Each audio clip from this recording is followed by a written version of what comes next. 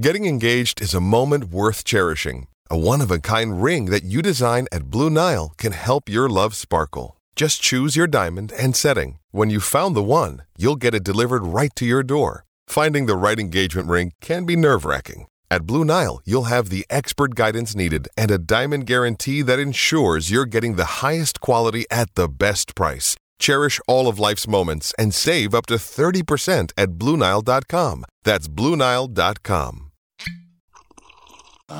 The first taste of rare bourbon you finally got your hands on. That's nice. At Caskers.com, we make this experience easy. Caskers is a one-stop spirit curator with an impressive selection of exclusive, sought-after, rare, and household names in the realm of premium spirits and champagne. Discover the top flavors of the year now by going to Caskers.com and using code WELCOME10 for $10 off your first purchase. Get $10 off your first purchase with code WELCOME10 at Caskers.com. If you guys haven't heard of Gold Boys Wholesale and Distribution yet, you are in for a treat. Gold Boys Wholesale and Distribution is all about innovative, top-quality products from their own clothing line to brands such as Cookies and Supreme. They have delicious CBD drinks, lip balms, bath scrubs, vape pens, gummies, you name it. They also carry their own Denver-made line of CBD products, as well as Quantum Muscle Rub, Rehab X, and many more. Check them out online today and have products shipped straight to your door, or you can check out their Smoker Boutique. It is something you have to see for yourself. If you can't make it out to their shop, remember to browse their products online at goldboys303.com. That's goldboys303.com, where everything is. Nobody out. 3-2 on Charlotte. Jokic gets it across the timeline. Gets a high pick and pop with Murray. Lindsay breaking through. Taken away by Nathan McKinnon. 2-on-2 with Landeskog. He has done it again. Von Miller, ladies and gentlemen. Dom, two hands, Nikola Jokic. Save me by Grubauer with the left pad. Oh, goodness gracious me. Take a good look. You won't see it for long. Two-run home run. Trevor Story. Touchdown to Emmanuel Sanders. Got it! Oh, man! That's from way downtown! And the blue arrow is flying at Pepsi Center. Score! It's too good to be true! But believe it! Oh, hell,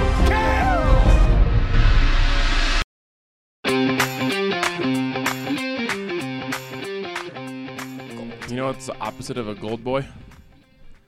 Oh my God. A horse girl. Oh no. Okay. I mean, that's we pretty have tame lost for where that could have gone. 25 viewers. Thanks, Ryan. Just kidding. Thank you for everyone who's sticking around to this. This is the Denver Sports Podcast presented by Breckenridge Brewery. I'm really rocking all of my Breck gear today. There's the best beer. I still did not get a swag bag, so. Sorry. No. That's a Lindsay. Brutal. Shoe. I'll yell at her. Happy birthday, Rudo.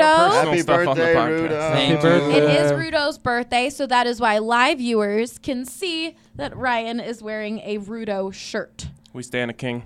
Not that you need a reason to wear a Rudo shirt. Yeah, it doesn't true. require a special Rudo occasion. is uncomfortable by the Rudo shirts that we have. Yeah. Understandably. Yeah, as he If should y'all be. want to wear them, I'm not going to stop you. But it's weird. Why is it weird? I don't know.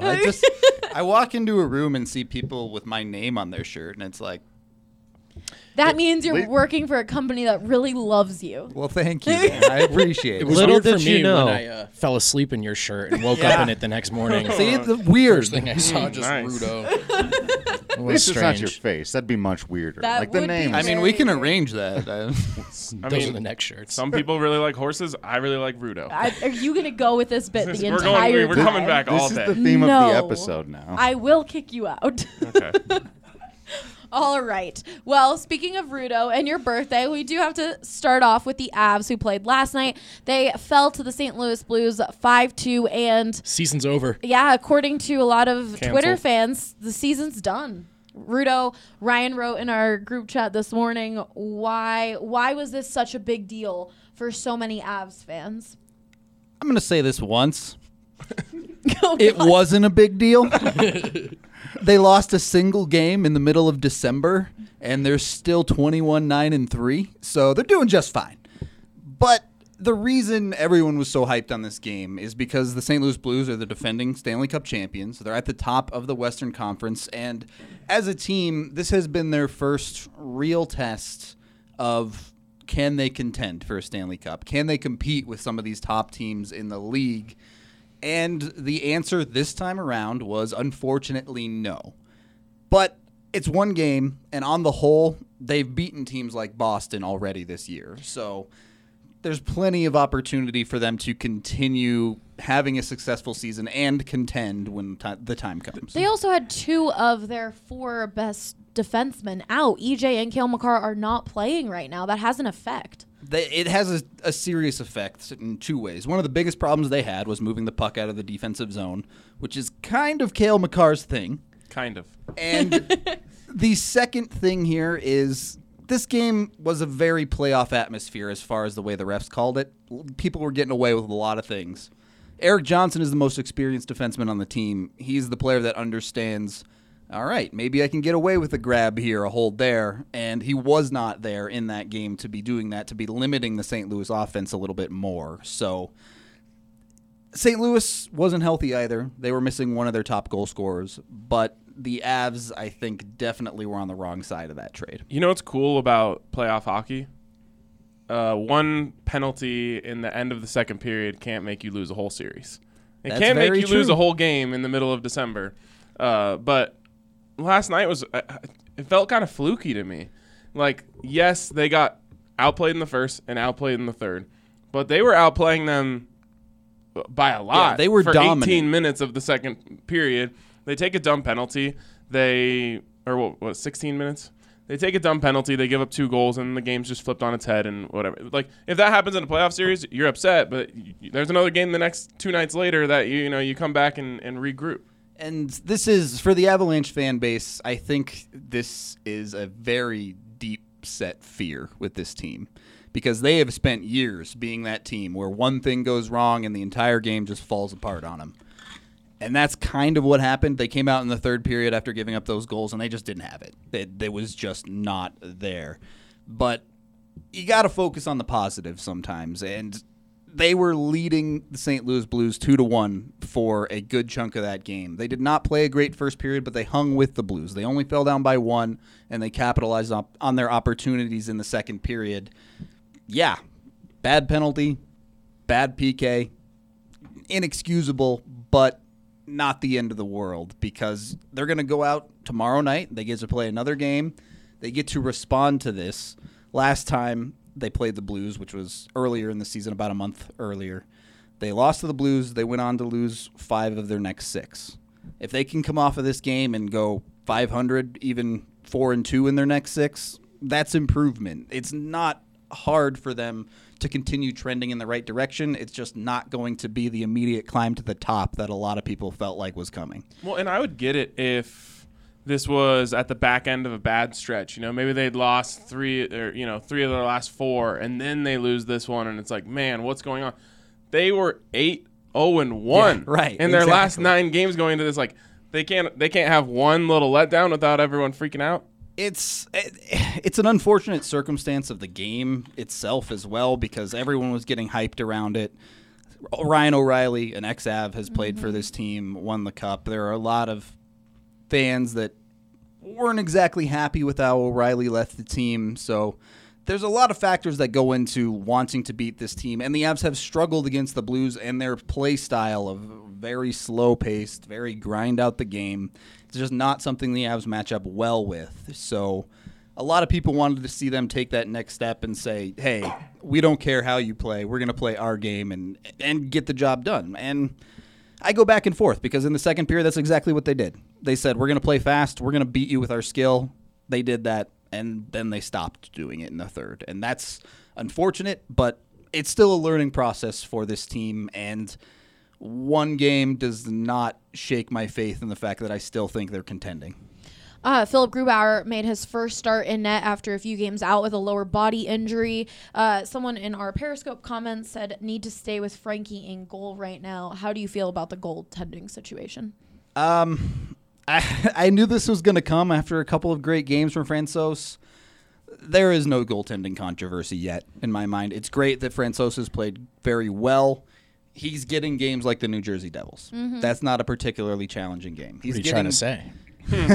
No, they're bad. They're bad. He's getting games like Tampa Bay, good team. The Avs dropped 7 goals on him. So it's like a pitcher in baseball getting quality run support. His numbers are going to look real good when the game is over by the 3rd inning. It's just the way it goes sometimes.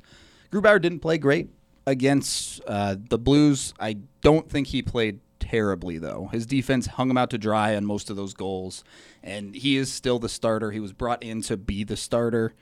You can't just waver on that at the first sign of any issue at all. If he starts to fall off, if he has a 4 or 5 game stretch where he's really struggling, great. You have a Francouz you can go to be confident in, and then you can start to have that conversation if he keeps it up. And we've seen that happen last year with Semyon Varlamov and Philip Grubauer. There were those stretches where they had to put in Grub because Semyon wasn't doing Yeah, well. I mean, there was a 2-month stretch last year where neither of them could save anything, but it's the Hamburglar. and that's what this Avs team is, I know, is trying later, to but- avoid for the most part. Earlier? That was the year before. Yeah. Hamburglar was already 2 years ago? Yeah, that was Oh my 17, God. 18. Wow, time flies. Yeah, and now it'll be 2020 in 2 weeks, but Yeah. it's the team is trying to avoid the long stretches of losses, right? They had that 1 5-game losing streak this season so far. You only have one of those, guess what? You're in the playoffs, and you probably have home ice advantage going into the playoffs. So win a couple games to follow up on this Blues, and it's situation normal. You're all set. I was surprised by the reaction because my understanding was this team definitely clears that threshold of good enough that you're kind of just waiting to see if they're healthy in the postseason. And then you figure it out from there. But there's no point almost like evaluating them on a game-to-game basis. Like, are they good enough? I was a little surprised. Honestly, yeah, I agree with you for the most part, but everyone wanted to see a big game, right? They wanted to see St. Louis is in the same division. This is the team that if they're competing for the top of the division, they need to find a way to beat. And if they're a better team than they were last year, then maybe that's the exact game where they come out and kick. Right. But one of the main reasons they're a better team than they were last year is because they have a superstar rookie. He wasn't playing. Who wasn't playing. Exactly. That's a good And point, Ryan. They play the Blues again January 2nd. Hopefully Cale Makar and Eric Johnson are healthy for that game. And Is that at home? It is at home as well. Both the games against the Blues have been in St. Louis, a building the Avs have been awful in for years, except for that one time where it really counted in 2018. So really curious to see how they respond to the game and then how they play the Blues the next opportunity they get. And, yeah, as Brendan was saying, look at what this team has done in 10-game stretches so far this season. They started the season 8-1-1, then they had their 5-game losing streak, and since then they've been significantly over 500 again, especially since they've gotten healthy. So losing your mind over one game is just crazy talk. Let it go. But if they lose on January 2nd, we can burn the whole thing down? Yeah, okay, sure. Just burn the Pepsi Center down on your way out if they get rocked again. Sorry, Nuggets. You can't play anymore. No one cares anymore. Yeah. I think I heard on the broadcast last night that was, and he did get banged up, so maybe you can not even count it. I think that was only the 3rd game they've lost all season that Mikko Rantanen played start to finish. They're like 14-2. Yeah, that sounds Before that. sounds right because they were 8-1-1, and then they played the Blues, and he got hurt in that game, which they lost, and then he was gone for 16 games, and then he came back and they won a bunch of games. Yep. So And he had a beautiful goal in last night's game. Might have been 2 overtime losses with him, not even. yeah, one of them was the Flames in overtime for sure. So at So least it might have one, been but 14-0-2. He is truly a special talent because he just has that shot in his bag. He rarely uses it because he doesn't have to, because he can make magical passes to McKinnon through the seam. But if you don't pay attention to him, he's like, oh, right, I score goals also, by the way. So I'm pretty good. I don't know. All right, so the Avs take on the Blackhawks tomorrow. Like you said, a game where they can bounce back. Then they take on the that's right. We have a watch party at Sports Column. We'll be celebrating Rudo's birthday and watching the Avs. It's going to be a fun time, so be sure to stop by. First Christmas ale is on us. If you RSVP. You got to RSVP. Go RSVP. We have Eventbrite on Facebook, on Twitter, on our website. All go look for it and you'll find it. Then they play the Hurricanes and then the Blackhawks again. How are you expecting them to do in this 3-game stretch? You got to take 2 out of the 3. The way they played the Blackhawks so far this season, that team just has no defense, and the Avs are fully capable of dropping 7 on them whenever they feel like it. So go out, make it easy on your defense for a game, and just win a game with your goal-scoring ability. The Canes game, I think, will be interesting. Obviously, the second half of a back-to-back. They get it at home, but they're a decent team. You want a game to look at, you're upset about the Blues game, look at that game. You win those games if you're a great team in the NHL. You find a way to just pull out the W, even if it is a back-to-back against a good team. Drew, you're kind of obligated to go to the game on Saturday against the Blackhawks, since last time you were at the Pepsi Center, you went to the game, Mavs Blackhawks, and they scored 7 goals. Yeah. So we should get some tickets for you. Yeah, I guess so. I was going to say, if anyone out there got a Christmas present they want to send my way. Wait, is that also Star Wars night? Star Wars night is Thursday. Brutal. Yeah, See, if they could have lined those up for me, maybe we would have made that happen. maybe we would have made that happen. I don't want to run the magic out, though. If I go again... And so you're nervous. Yeah, I'm worried about it. Or do I save it for the playoffs? You're not going to go to a game until the playoffs? I'm probably gonna go to a game before. Okay. I don't. Yeah. I gotta pick them strategically. I need help with this. Hurricanes do spin, and you're still waiting to see a spinny goal live, I think. So okay. I like the logic there. Hurricanes do spin. It's the title of this. Dropping episode. facts on today's podcast. You cannot disprove that. Is that even true? Do hurricanes literally spin? If anyone's a science nerd and you're watching this on, actually, well, I understand that that's what we think. We're but from the is East Coast. it, You should know that. I'm just wondering if it's literally spinning. I'm if not you're a scientist weatherman, I and you're in the guess, yeah. periscope. Let us know. I don't think there's any don't need to be a scientists in the periscope. Just need to have seen like a GIF of a bird's eye view of a Yeah, have a you hurricane. not? Do you No, want I me to pull it understand up that for you? it looks like it's spinning. No, All right, you we guys. can move On past this If it looks episode like of it's Sports spinning Science, is- we fire a hockey puck into a hurricane. I'm going to use the transition of your Star Wars night into the Nuggets because the Nuggets played the Knicks on Sunday. They beat them 111-105, and I believe that was the 4th game the Knicks have played on the road during someone else's Star Wars night. Yeah, it was their 4th consecutive Star Wars night. That's No so, way. Yeah. so weird. Which I is that gotta ever? get that gig. Which I point out, like, Star Wars night, isn't that like May 4th? Isn't that usually May Yeah. the 4th be with you? But there's a new movie to cut. So every team's got a Star Wars night every Yeah. other night. It's kind of like scheduling homecoming against your easiest opponent. Star Like, Wars you know, night, yeah. bring the Knicks in town. Yeah, why not? Easy. So the Nuggets have been on an upward trend this That's right. homestand. They've won their 3 games, and the season's not over for them yet. People after that East Coast trip believed it was. What are a few things you've seen from their performance recently that you've really enjoyed? Yeah, well, I would even go back all the way to the loss in Boston. I know they lost 2 more games from there, but Jokic dropped 30 and 10 in that game, and you saw him get really aggressive on Daniel Tice. And I was worried because sometimes those games are maybe ammunition for Jokic's argument against him shooting more. He's like, look, I went out and I dominated one-on-one and we got rocked, right? Because he doesn't see a correlation between his aggressiveness and them winning. But there is one. And so he's clearly hearing his coach, his teammates, the media. He's meeting them in the middle, and he's not allergic to the post anymore. He's looking at the rim. He's scoring at will down there, and that's just opening things up for the rest of the offense. So if you're looking for reasons why the Nuggets are trending up, why you should be hopeful, Jokic looks like himself again, and that's obviously the most important thing. I think he shot 21 times the other night, something Yeah. upwards of that. Like, it's so great to see him in that phase because, like, the truth is, as hopeful and as optimistic as we've been, there was always something in the back of my mind that was just like, what if Jokic just never comes out of this? And to now see him being aggressive, like, he has to realize that even a bad shot in the post for him is a high percentage shot. Like, his touch is so good. Even when he gets pushed out and he's kind of like flopping away, he still just tosses it in. So it's been a really, really welcome sight to see him just say, like, okay, all right. The fun and games is over. I'll play now. And it is harder to just play through him regardless of where he is on the floor if he's not looking to the rim.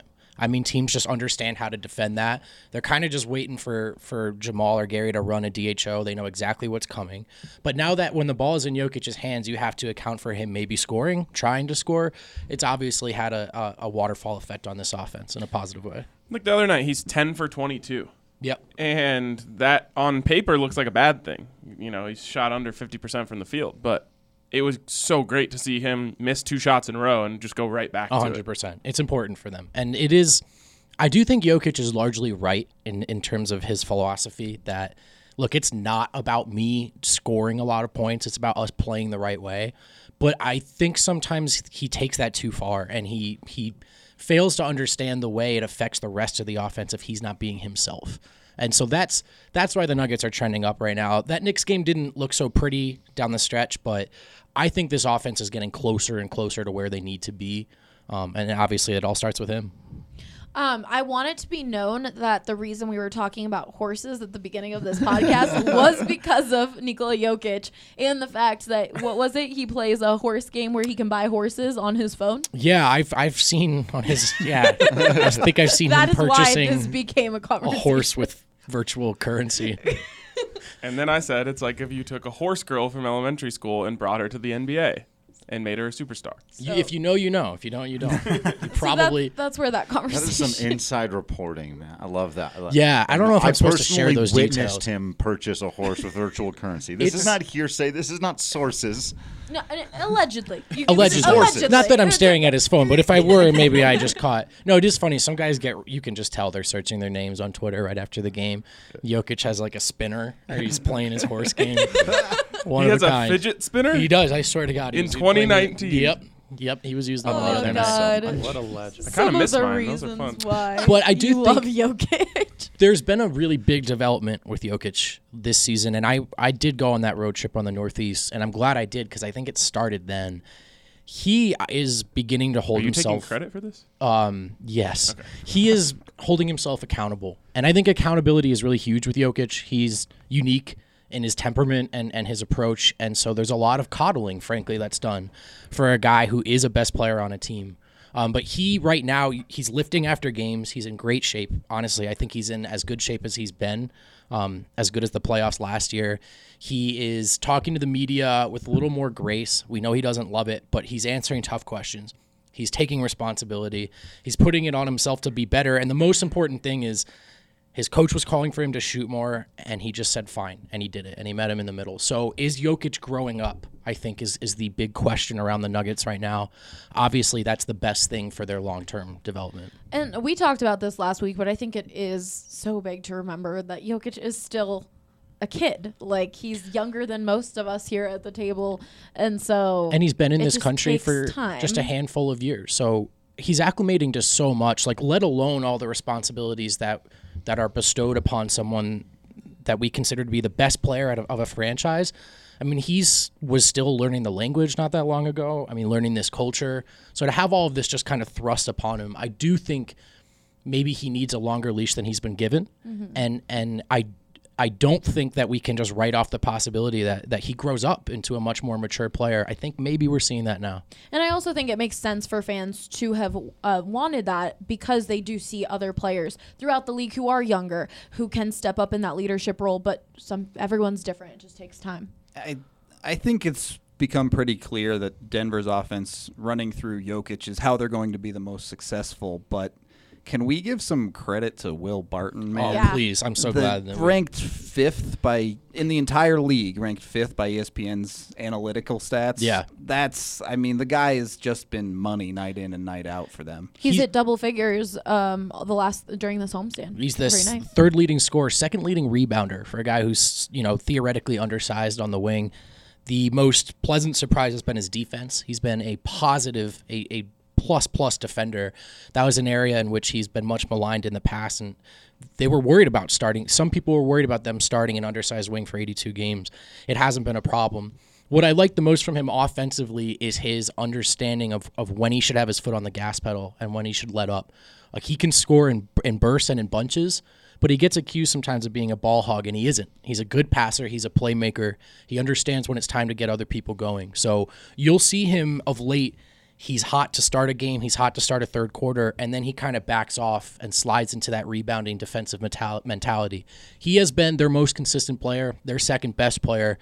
Look, frankly, if a lot of fans had their way, he would not be on the team. And so I'm going to victory lap that every chance I get. Yeah, go ahead. There's certain times where you got to give him the ball. Like in that Sixers game, he scored the first 11 points. Yeah. And it's not that he was taking all the shots. You spread the ball around and no one's making it. You give it to the guy that's getting hot, and he killed it that first quarter. And he also will just take it to the rack and get fouled. Or sometimes, like, I call it like a Kobe assist. Like, he will just lay it up when there's two guys on him because Jokic is in rebounding position unmanned, right?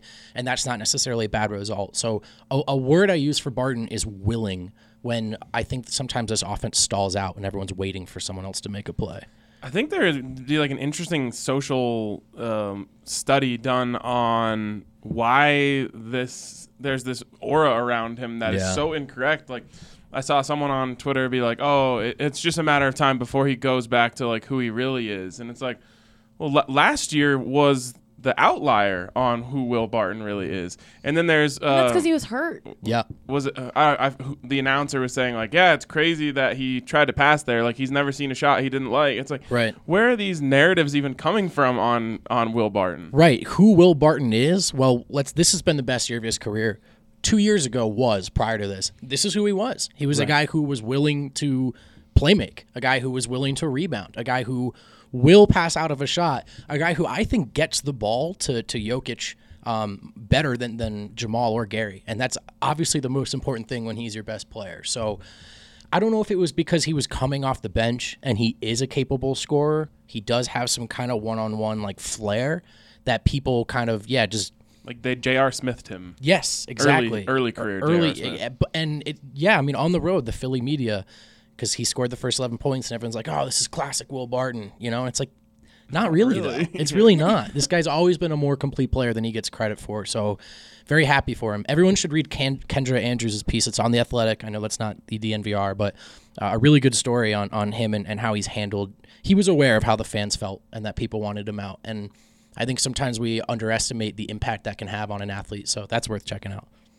The Nuggets take on the Magic tomorrow, so we've got a doubleheader, Avs and Nuggets tomorrow night. We'll try and find TVs at the watch party to also have the Nuggets game on so we can be watching both. But then they play the Timberwolves. How do you think they're going to do? Yeah, I think this should be 2 wins coming up. Obviously, they've got a near scheduled loss now on the road against the Lakers after that. Yeah. No one's winning in LA right now. So these two are interesting. I guess you could say important. I have my eye on who's going to play against Orlando. Jamal Murray's been banged up. He hasn't been himself. He quote tweeted a Wilson Chandler tweet about understanding the importance of taking care of your body, and he said, "I'm starting to see that now." And this is a guy who's always soldiered through little nicks and knacks, but I think maybe he's reflecting on sometimes there's more value to knowing when to rest, when to stay healthy, and going out at 100% rather than soldiering through this stuff, laboring through the season, and never really kind of getting to where you need to be. So he could maybe use a rest, and I think they can beat this Magic team without him. Do you think, has it been cleared of Paul Millsap playing in either of these two games? I don't. The guys are at practice right now, Adam and Harrison. We'll have to check in. I don't know about Millsap. They're not too worried about it. To be honest, I do think his quad was hurting, but I also thought that was a convenient excuse to get him some rest. It's also been really nice seeing the way Jeremy Grant plays in that starting lineup.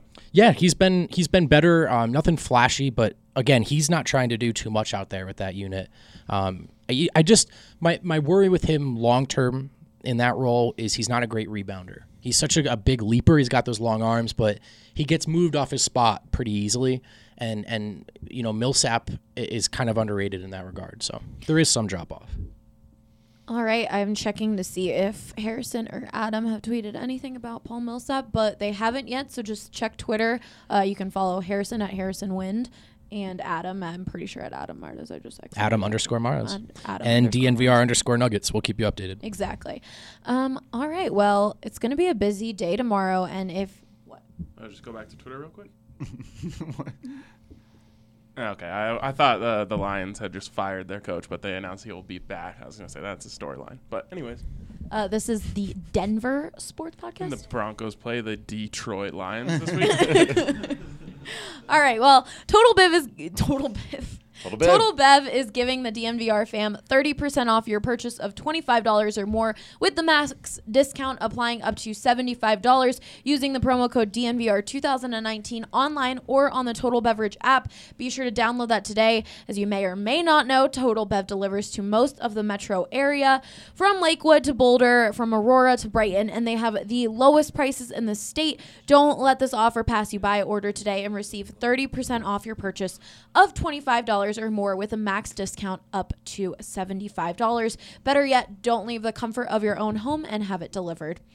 So Twitter, I feel like, has been it's Twitter, I guess, just freaking out like they always do. Avs Twitter was in a frenzy last night, and I feel like Broncos Twitter was also on a frenzy Sunday night after that loss to the Kansas City Chiefs 23-3 on Drew Lock and him being the future after he didn't have the best performance, but it was a snow game. The conditions, it's Arrowhead, the snow, all of it plays to it, and you were telling people, you wrote a column about it, throw the tape out.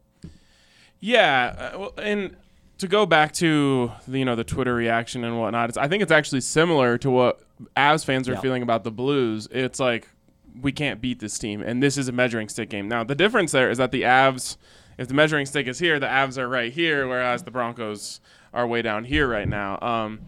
I think Von Miller is like a perfect microcosm of the way the fans felt. When that game ended, I didn't have like any emotions about it. It's like, yeah, that's probably what was most likely to happen. Unsurprising. Right, but I think the fans really got their hopes up.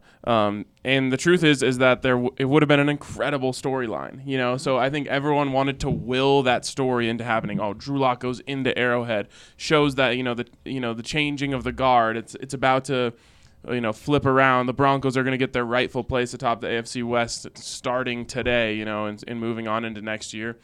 And so I think when the Broncos went out there and laid an egg, it was just really tough for the fans. They've now lost 9 consecutive games to the Chiefs. There was a time, literally before those 9 games, that the Broncos were beating the Chiefs that many times in a row. So I just think that was tough. As for Drew Lock, it was the worst scenario that can possibly happen to a rookie quarterback. Rookie quarterbacks are 1-9 all time in December in Arrowhead Stadium.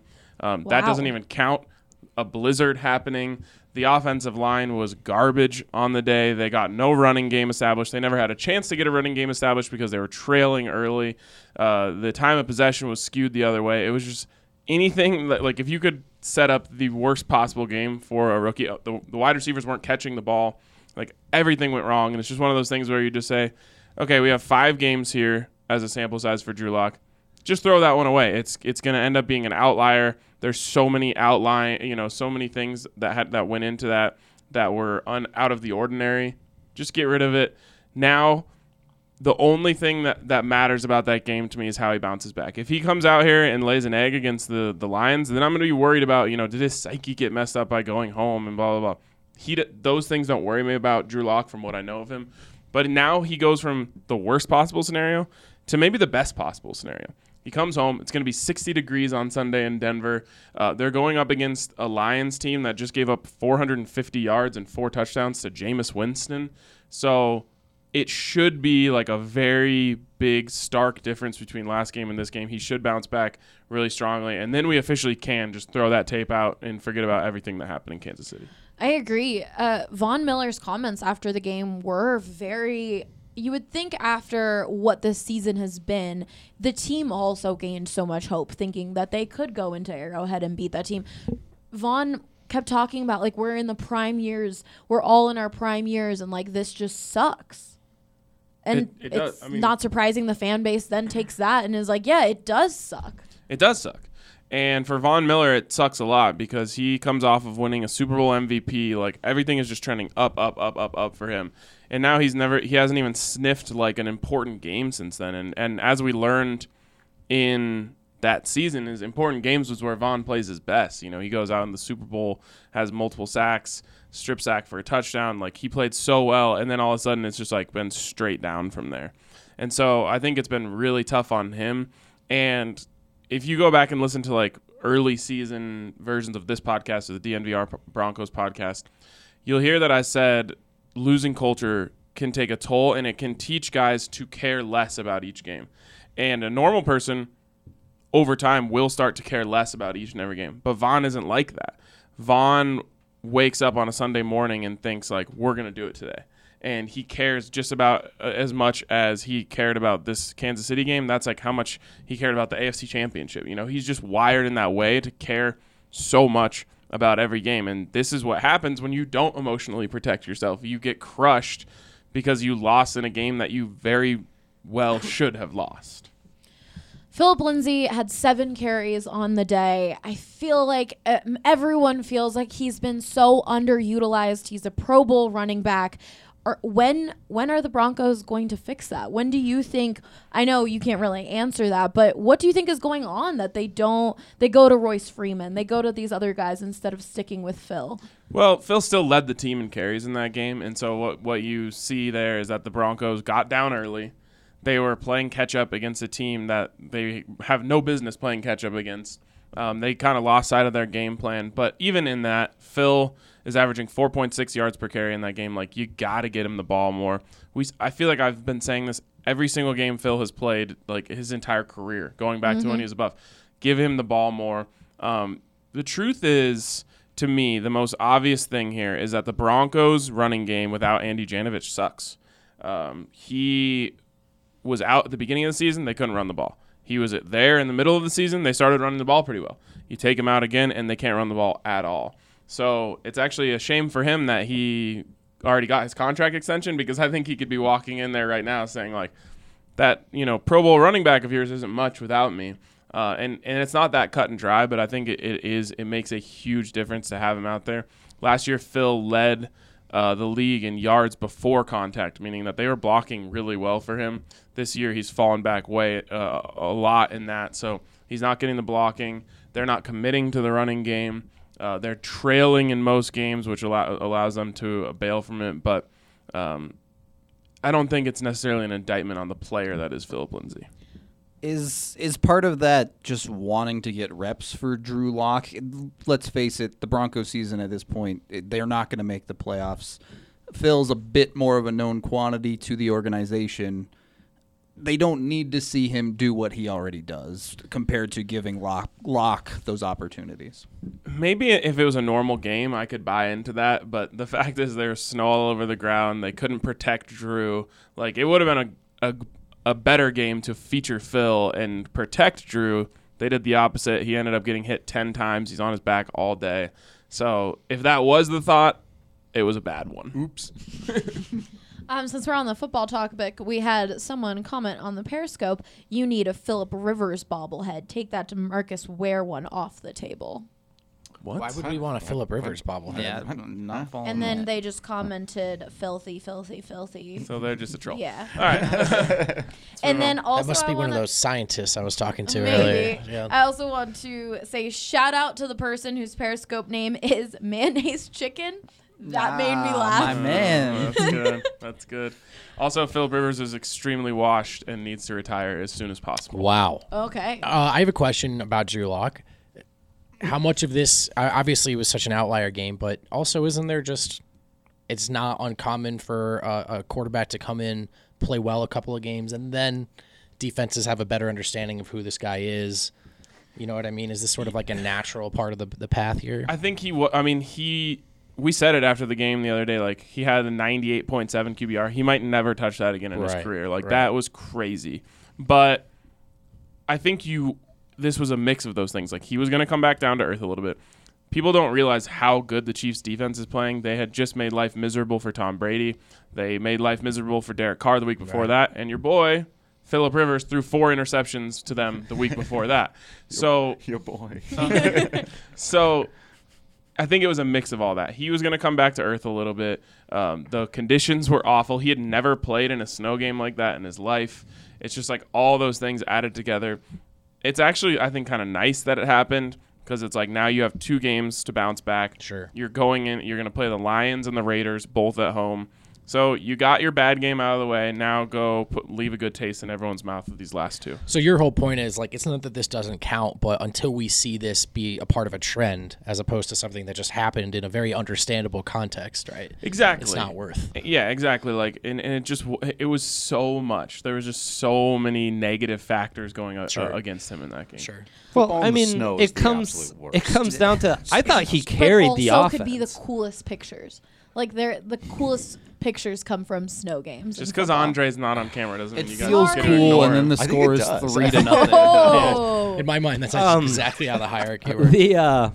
I can shut all your mics so I could pull the hierarchy card real quick, Brendan. I'll put you in line in a quick second. Don't you worry. I take my own. No, I thought he really carried that offense, though. They wouldn't have converted a single third down. Again, he was very efficient on 3rd and short, 3rd and medium. They had no chance on 3rd and long because the Chiefs' defense was just smothering them at the line, and they couldn't create any separation at the line of scrimmage. So really, offensive line played terrible, running game played terrible, wide receivers couldn't get open, and were dropping balls. To me, everyone's looking at this the wrong way. Really, Drew Lock carried this offense, and this could have been a much greater disaster than it was. So, that's there's your optimist for you. That's good. Wide receivers dropping balls. I know how Andre is so Italian. That was such the hands. I wish he was on camera. Bring him over. Non-surprising, but John Elway told KOA that they're thrilled Justin Simmons is a Bronco and they plan on keeping him as a Denver Bronco. How big is that for this defense? It's huge. I mean, we said it before the season, like, Vic Fangio's defense is so set up to highlight what Justin Simmons does well. It's a match made in heaven. Came in, it happened. We're just going to pretend like last week didn't happen for Justin Simmons because he played really bad. But every other game in the season, he's played really, really well, and he's been a standout. And the combination of Justin Simmons and Kareem Jackson very arguably is the best safety duo in the league. So those guys working together for the next three years or so is going to be really awesome. Still got a brilliant interception in that game, too. He did, but other than that, it wasn't very pretty. Yeah, it wasn't great. I like to keep my football takes simple. Drew Lock in a town with a golden son, 2-0. Drew Lock in a town where he's a true son, 0-1. True. Golden son, greater sign. Wow. I'm really sad that that's going to be a bit from forever. I had already forgotten about it. I appreciate you bringing that back. I got you. Rudo. Stats. It's Riddle's birthday. He can do whatever he wants. I guess that's true. Speaking of Drew, we're going to transition to our Drew because there's some baseball talk. The Rockies were at winter meetings. Tell me some things. The Rockies attended a thing. Not according to Twitter, they weren't. It's just Twitter's Twitter's been week. on one this week. It's been a rough week in Colorado sports social media land. Yeah, no, the Rockies really didn't do much at winter meetings. Technically, they did add a guy to the 40-man roster, a right-handed reliever who's got some interesting promise, but also some red flags, so it's not getting anyone super excited. Not a name anybody listening to this would know. Not a name that most baseball fans would know. But it's Tyler Kinley, if anyone cares. That's literally the only thing they did. So Kinley naturally, Jansen? literally, yeah, right. If only.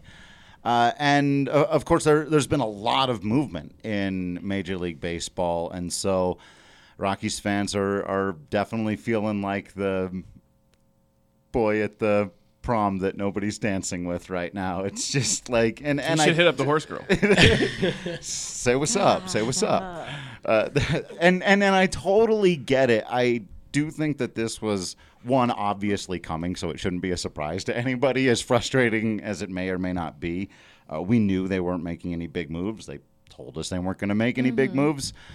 This is exactly the kind of, waiting to see what comes out at the end of the offseason. I do still think they're going to do some things, but it's just been really bizarre to watch, like, Madison Bumgarner go to the Diamondbacks now, which is really freaking people out, which for me was like, what a parallel move for both of those entities. And now the Giants are just that much more terrible.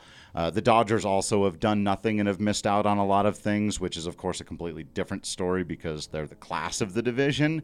But it's been really interesting to see the way in which it has been codified that the Rockies are what they most recently were and are not what they were for the 2 years before that, with largely the same group of people. And it's really interesting that it does seem to be the consensus now that 2017 and 2018 were just fluke, just good luck. Rockies just got lucky, and this is who they really are now.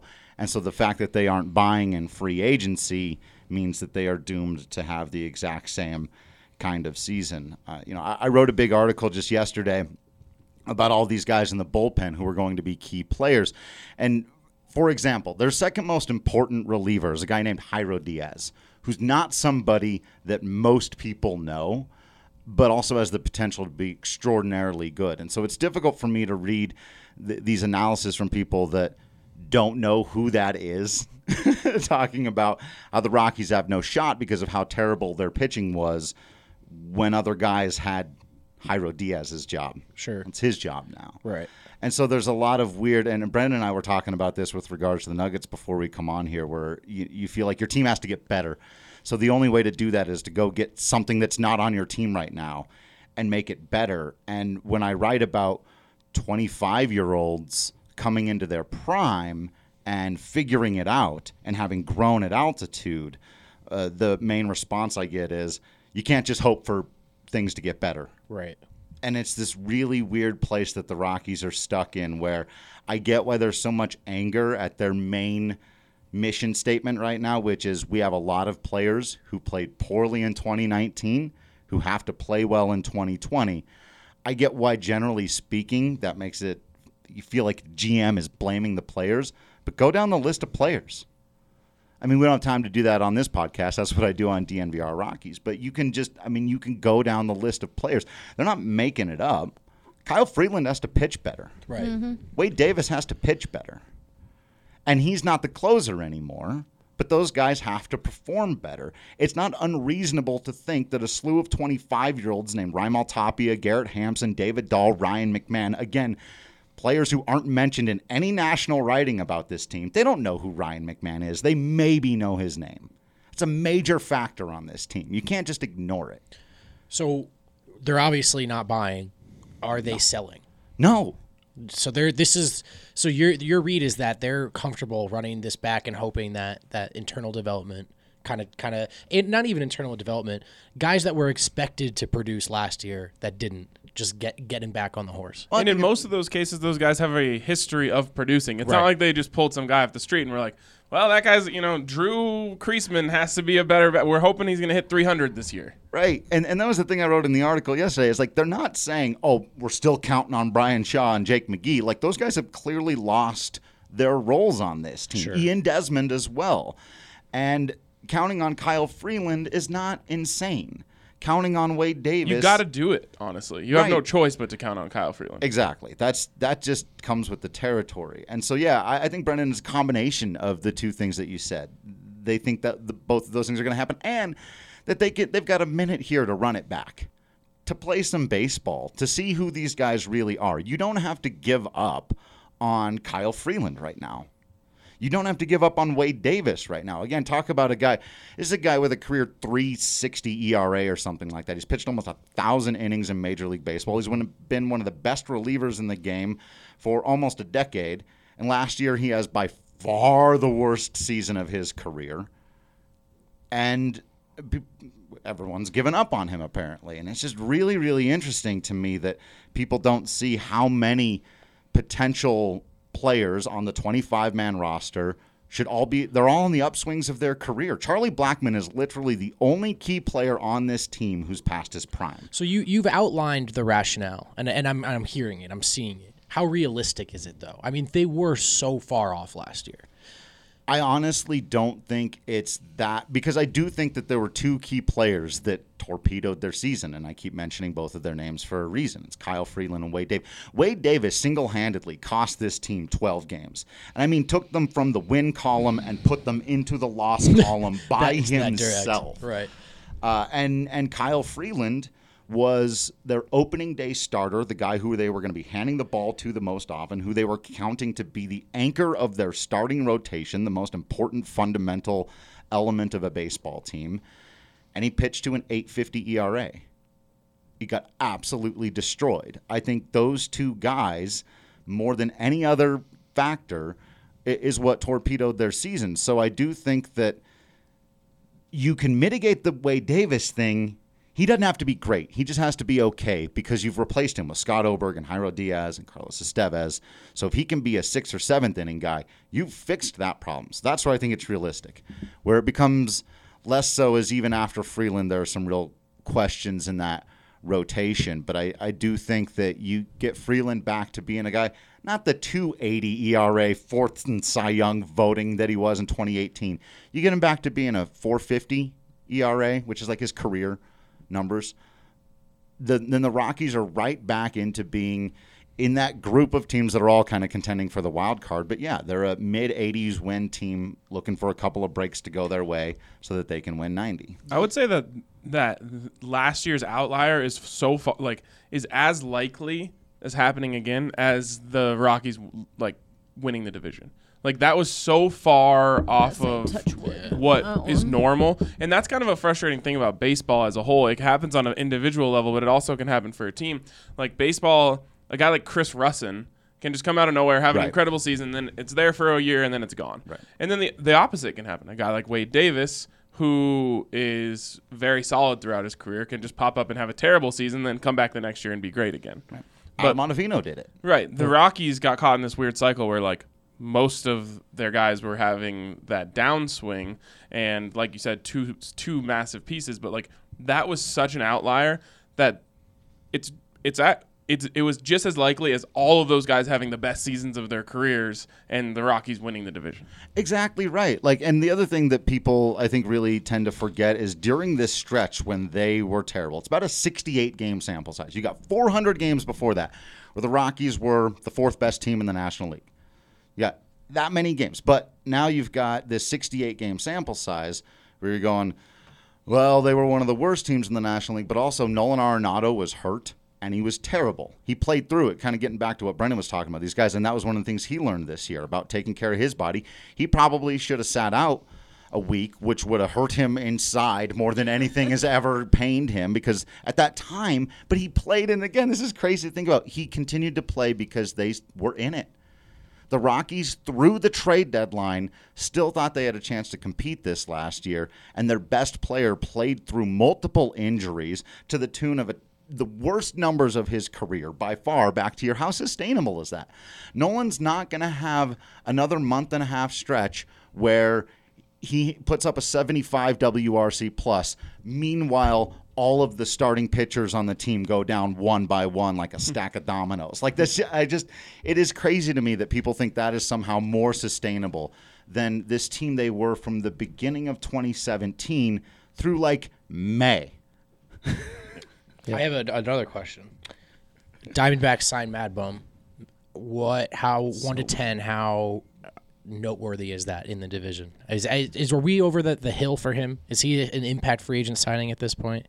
They're definitely better with him than they would have been without him. He's a good pitcher. He's maybe even still a great pitcher. He's not Mad Bum anymore. Sure. He'd have to have a hell of a rebound season to be back to the kind of guy he was before. But he's not better than Zach Greinke, the guy they just traded away. Now, they do have Mad Bum and the prospects they got for him who aren't ready yet. But as far as insight, because he moved from one team in the division where he beats you once every 5 days to another team in the division. The other thing is, if you're looking at it in a head-to-head matchup, it's not terrible news for the Rockies. They actually handle Madison Bumgarner quite well, especially at Coors Field. So this isn't moving Arizona's needle too much, you don't think, as far as their ability to compete for that wild card or division? Not for me. I'm just not high on Arizona. Well, and they kind of had the opposite last year, right? They had a bunch of guys have career years to the point where they played way better than most people expected. Pretty much their entire team had a career season last year, and they traded away Zach Greinke for prospects who aren't quite ready. Now, again, Mad Bum makes them better, but over the course of 162, I don't think he's going to solve it. And it'll be really interesting to see how he adapts from going to one of the most pitcher-friendly parks in baseball to one of the more hitter-friendly parks in baseball. Does that kind of situation play into this fans see teams like the Dodgers. They see teams like the Red Sox that they always go chase the next big thing. They can afford to chase the next big thing, and if it doesn't work out, fine. They can pay it off, go get the next guy. Right. For teams like the Rockies, for teams like the Diamondbacks, if Bumgarner doesn't work out, are they stuck with that? And then what do you do? Exactly. So it's not exactly an even playing field in that regard. Baseball is the least even playing field of all of the sports. And that's why I wrote in the thing yesterday, I said it's funny to me because I keep seeing people use that old phrase, which I think comes from Alcoholics Anonymous, about doing the same thing over and over again, expecting different results is the definition of insanity. Which it isn't. Right, that's not an actual definition of insanity. Just a saying. Not in I don't know. You guys aren't scientists. But it's funny to me because then they use that to say, and here the Rockies are not doing anything. They should go out and buy people in free agency to get better, particularly relievers. And I'm like, no. Going out and spending big money on relievers to fix your bullpen that's the definition of insanity that we've offered here, doing the same thing over and over again and expecting different results. Like, the free agency market has never been kind to the Colorado Rockies, and I know it's frustrating for fans, but I'll say this. They should never, not ever, and until the economics of baseball change, be major players in free agency. Throughout the entire history of the Colorado Rockies, their best players have either been grown by them or traded by them. Who are the great free agents? Jorge De La Rosa, who came for nothing because he was out of baseball if he hadn't shown up here. Kadire. Michael. I love Cuddy. Yeah, I mean, every once in a while you get a hitter in the twilight of their career show up, put up some numbers, but that is it. And so it's amazing to me that people think the Rockies have to solve their problems through free agency. And it's like, that's literally never worked. Not once.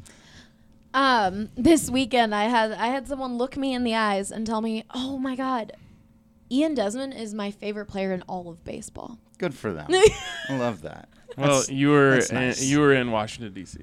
I was going to say they love him. Washington D.C., but he said they do. in That all makes sense. of baseball ever.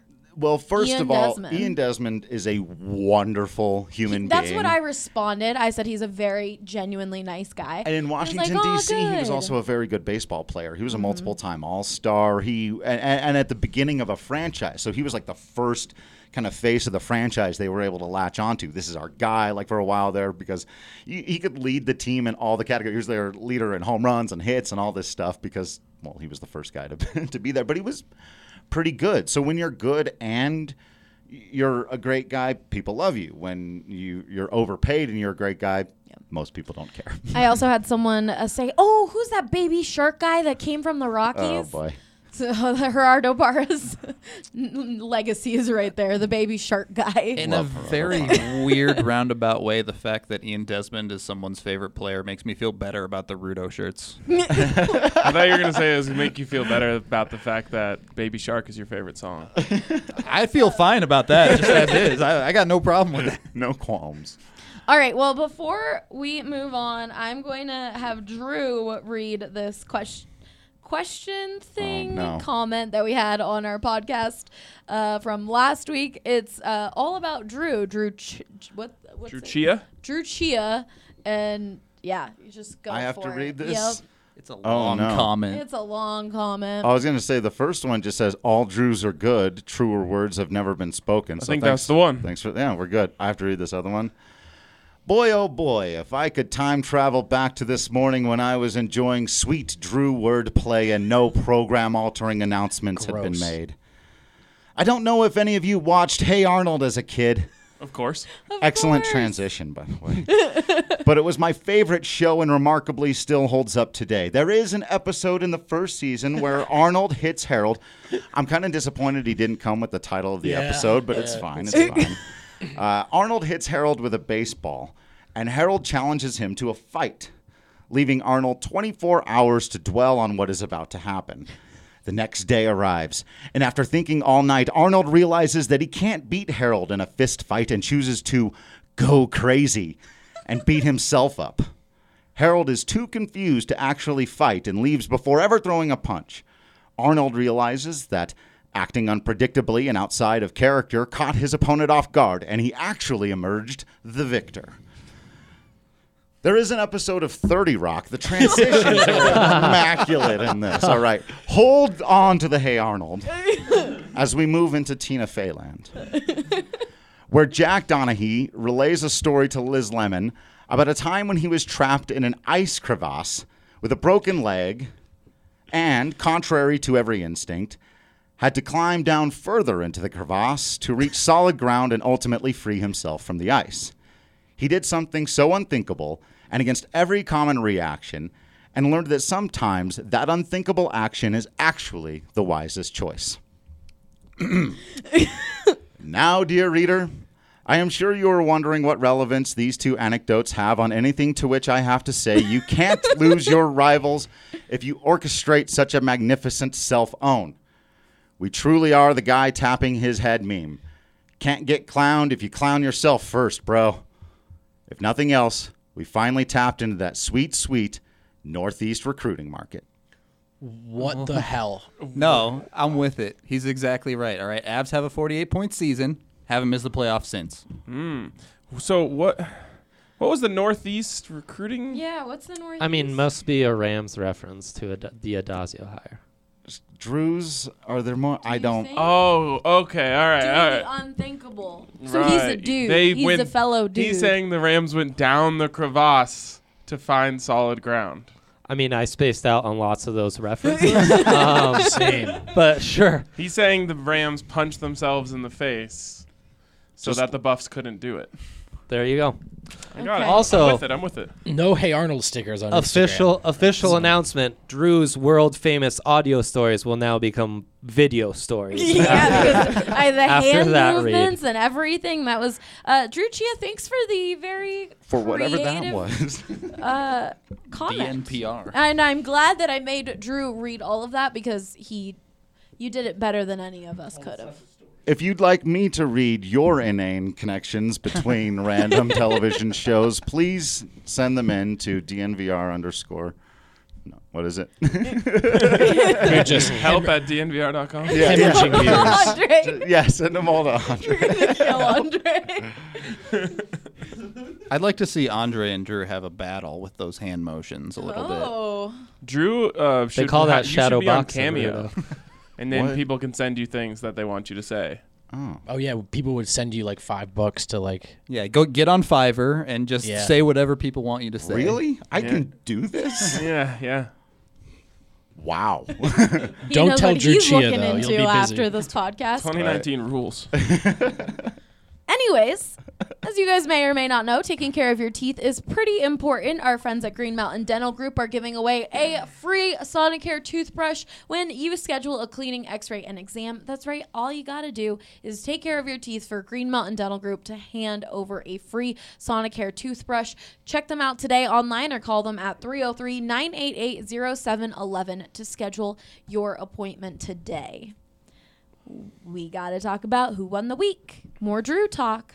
Because Drew Lock, because ... well, you know ... got 70% of the votes. Damn. And won the week. 1% off of 69.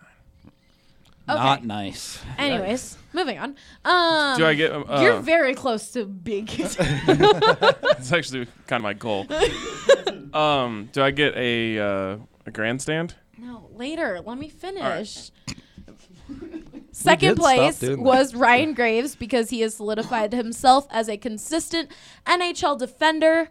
That got 28% of the votes. And 2% of the votes was optimism, joy, and fun. Because Great Adam work, Adam. Martes couldn't think of anything to say for the Nuggets. I'm ready to go this week, though. Yeah. I'm ready to roll. And then D was Drew Kreisman also voting for Drew. Come on. What was It I was a smart supposed to play. do? Smart Yeah. play. If you, hey, I won you the punched week. yourself in the face. Right. So there you go. So no one else could do it for you. fell We got deeper some into the comments crevasse. on there, and Crevasse. we had someone say, "I wanted to vote for Graves so bad, but there is no denying Drew Lock this week." Someone said, "I voted Lock, but Kareem Jackson should have been an option." I only get to choose one. Andrew Steven frickin' Lock. Someone said, "I voted against joy and optimism," and put a Grinch gif saying hate, hate, hate, hate, hate, double hate, loathe internally. Entirely. Entirely. Can't read. Someone said, don't see an option for CSU hiring the best dude. Someone said, well, at least it's close. B all day, Ryan Graves. Thanks for leaving your comments and for voting on the polls. Let's go with this week. I voted for So do I hope get and my grandstand optimism now? and joy. I was literally After one of the the 2% song. of people who voted for that. That is the For sad what? time. Hope and joy and Oh. optimism. Well, And with the way love Twitter was this week, and no one happiness. wanted to vote No, for hope and that was joy. a very unpopular week for those concepts. Colorado officially hates gravy. Who did the most and who did the least? Who was the dog and who was the beast? Who's in the boat and who's up a creek? Let's see. Who won the week? No, I said what I needed to say. It was there. Keen listeners will get the message. Okay, Ryan, you get your 30 seconds to talk about whatever you want. Let me pull up the timer because I'm Okay, not I don't letting know- you go over. I don't know why this has been on my mind this week, Hold but essentially on. since we've been talking about Go. Twitter already, there's this weird thing going on NFL Twitter where like it's really awesome that we have people like Andre who want to evaluate film and go really like deep into the analysis. But I feel like it's created this weird hierarchy where like people who are like understanding the game at a higher level are looking down on these other people and like, oh, you don't get it. And I think we need to stop that. I don't think fans should be expected to understand the intricacies of the game in that way. If they want to, they can read Andre's film rooms and learn from people like Matt McChesney, the breakdowns that he does. But I hate this like high horse thing where people are like, you can't comment on this because you don't understand. I think we need to get rid of that. Love it. Time. I gave you 6 seconds because the ending was good. Because you liked what I had to say. Yeah. All right. Well, Ryan, we'll let you go. Why do the Broncos win the week? Whoa, I have to go first? Yep. The Broncos win the week because now they get to look at a new version of Drew Lock. They get to understand how he responds back from adversity. And when you gave him just this small 5-game sample size, you risked a lot of things not popping up. This is a huge one for them to see how Drew Lock can go and respond to what wasn't a great game for him and the team and kind of bring out a different side of him that you weren't guaranteed to see in a 5-game sample. The Drew-volution, if you will. Yes. Hashtag new God, lock. Drew-volution. I won't. Why? I think we just go I will not. Drevolution with 2 V's, so then None it of looks like 0%. With Let's 2 not V's, do definitely. anything. Yeah. Neither one's Definitely working. with Let's 2. do Neither none one's of working. it. I think- None of it. No. We're done.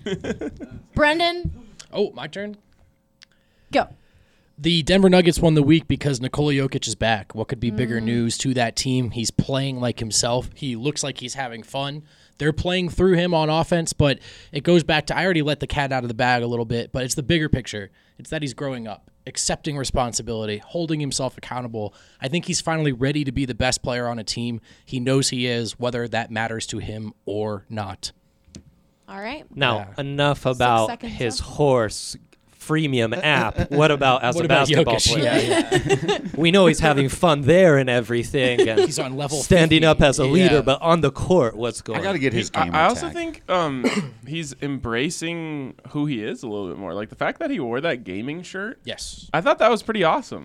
He I- doesn't feel like he has to be someone that he isn't, but he also realizes that he has to be a dominant basketball player, and then he can also be whoever he wants off the court. You know how Joel Embiid says Jokic is his childhood hero and he really likes him? I think that's why, because all these stars are under the spotlight, and Jokic just gets to show up Yeah. in that shirt and he gets to do his own thing, you know? Love it. I agree. I do think that's why all these players, one of the reasons why all these players are like, Jokic is just doing him. And that's exactly what Joel Embiid said to Jokic. Exactly. You could read his lips on that post-game interview. He was just like, you do you. You keep doing you. Big Honey, he won the week. Vote. All right. Who should go first? We'll do Rudo.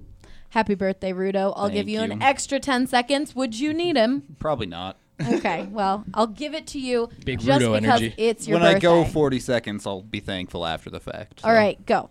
So I know I said it's not time for the goalie controversy to start yet, but Pavel Francouz still won the week because he had 2 dominant wins. Sure, they might not be the best teams in the world. He still won them. His overall save percentage is top 5 in the NHL right now. Wow. He's 7-0-1 with a no decision in his last 9 starts.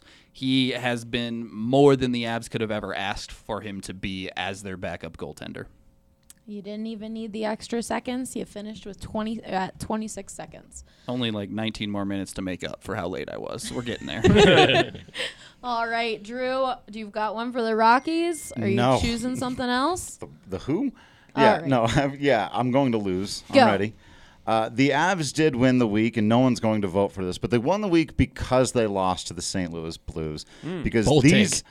are the moments that you come back on later. You say, we learned from that loss. We were embarrassed by that situation. We're really going to throw it back in these guys' faces. This is the chapter in your championship season where you say, we made sure we were never going to feel that way again. You come back, so it hurts right now, but that pain only makes the inevitable joy that comes at the end of the season that much more beautiful. Time. As we all learned watching Hey Arnold growing up. Punch yourself in the face just once or twice. Because later on, you'll not be worth getting it. punched in the face, and that'll feel really good. If they punch themselves in the face, maybe they'll stop taking pucks to the face. That'd Ew. be nice. but Yeah. I The fact vote that for him. Forget Francois. That's the better Avs answer. the fact that your head coach Jared Bednar is saying, let's knock on wood that no one gets hurt. He said that last week. He was like, let's knock on wood that we don't lose another player. Like, that's just how bad these injuries have been all It doesn't season help long. when Blues players are taking cheap shots. Just saying. Yeah, that got a little dirty. It did. Shout out Jared Bednar, though. He was, for one quick second, he was 500 as an NHL coach again, and then the Blues beat them. So he'll get back. there. Yeah. He'll be plenty over by the end of this season. You're I hope 8-1-1, and the one lights a fire under your ass. I think you're in a decent spot. All right, well, that's all we've got for you guys this week. Be sure to go leave your comments on or questions on thednvr.com under the Denver Sports Podcast post, and go vote on the poll, and you can leave questions on there too. And subscribe to this feed that you are listening to, which you actually may be listening to on the other sports teams. Go subscribe to the Denver Sports Podcast feed, and I think that's it. We'll see you guys next week. Bye. Oh, and shout out to the watch party. Don't forget to come to the watch Yeah, party. Sports be column, there. 6 p.m. Alcohol. Members who Celebrating his RSVP birthday, can win. watching the Avs, merch, and we're giving away beer to people who RSVP as well. and tickets to the game. So tickets to a game. All right, we're signing off. Bye, guys.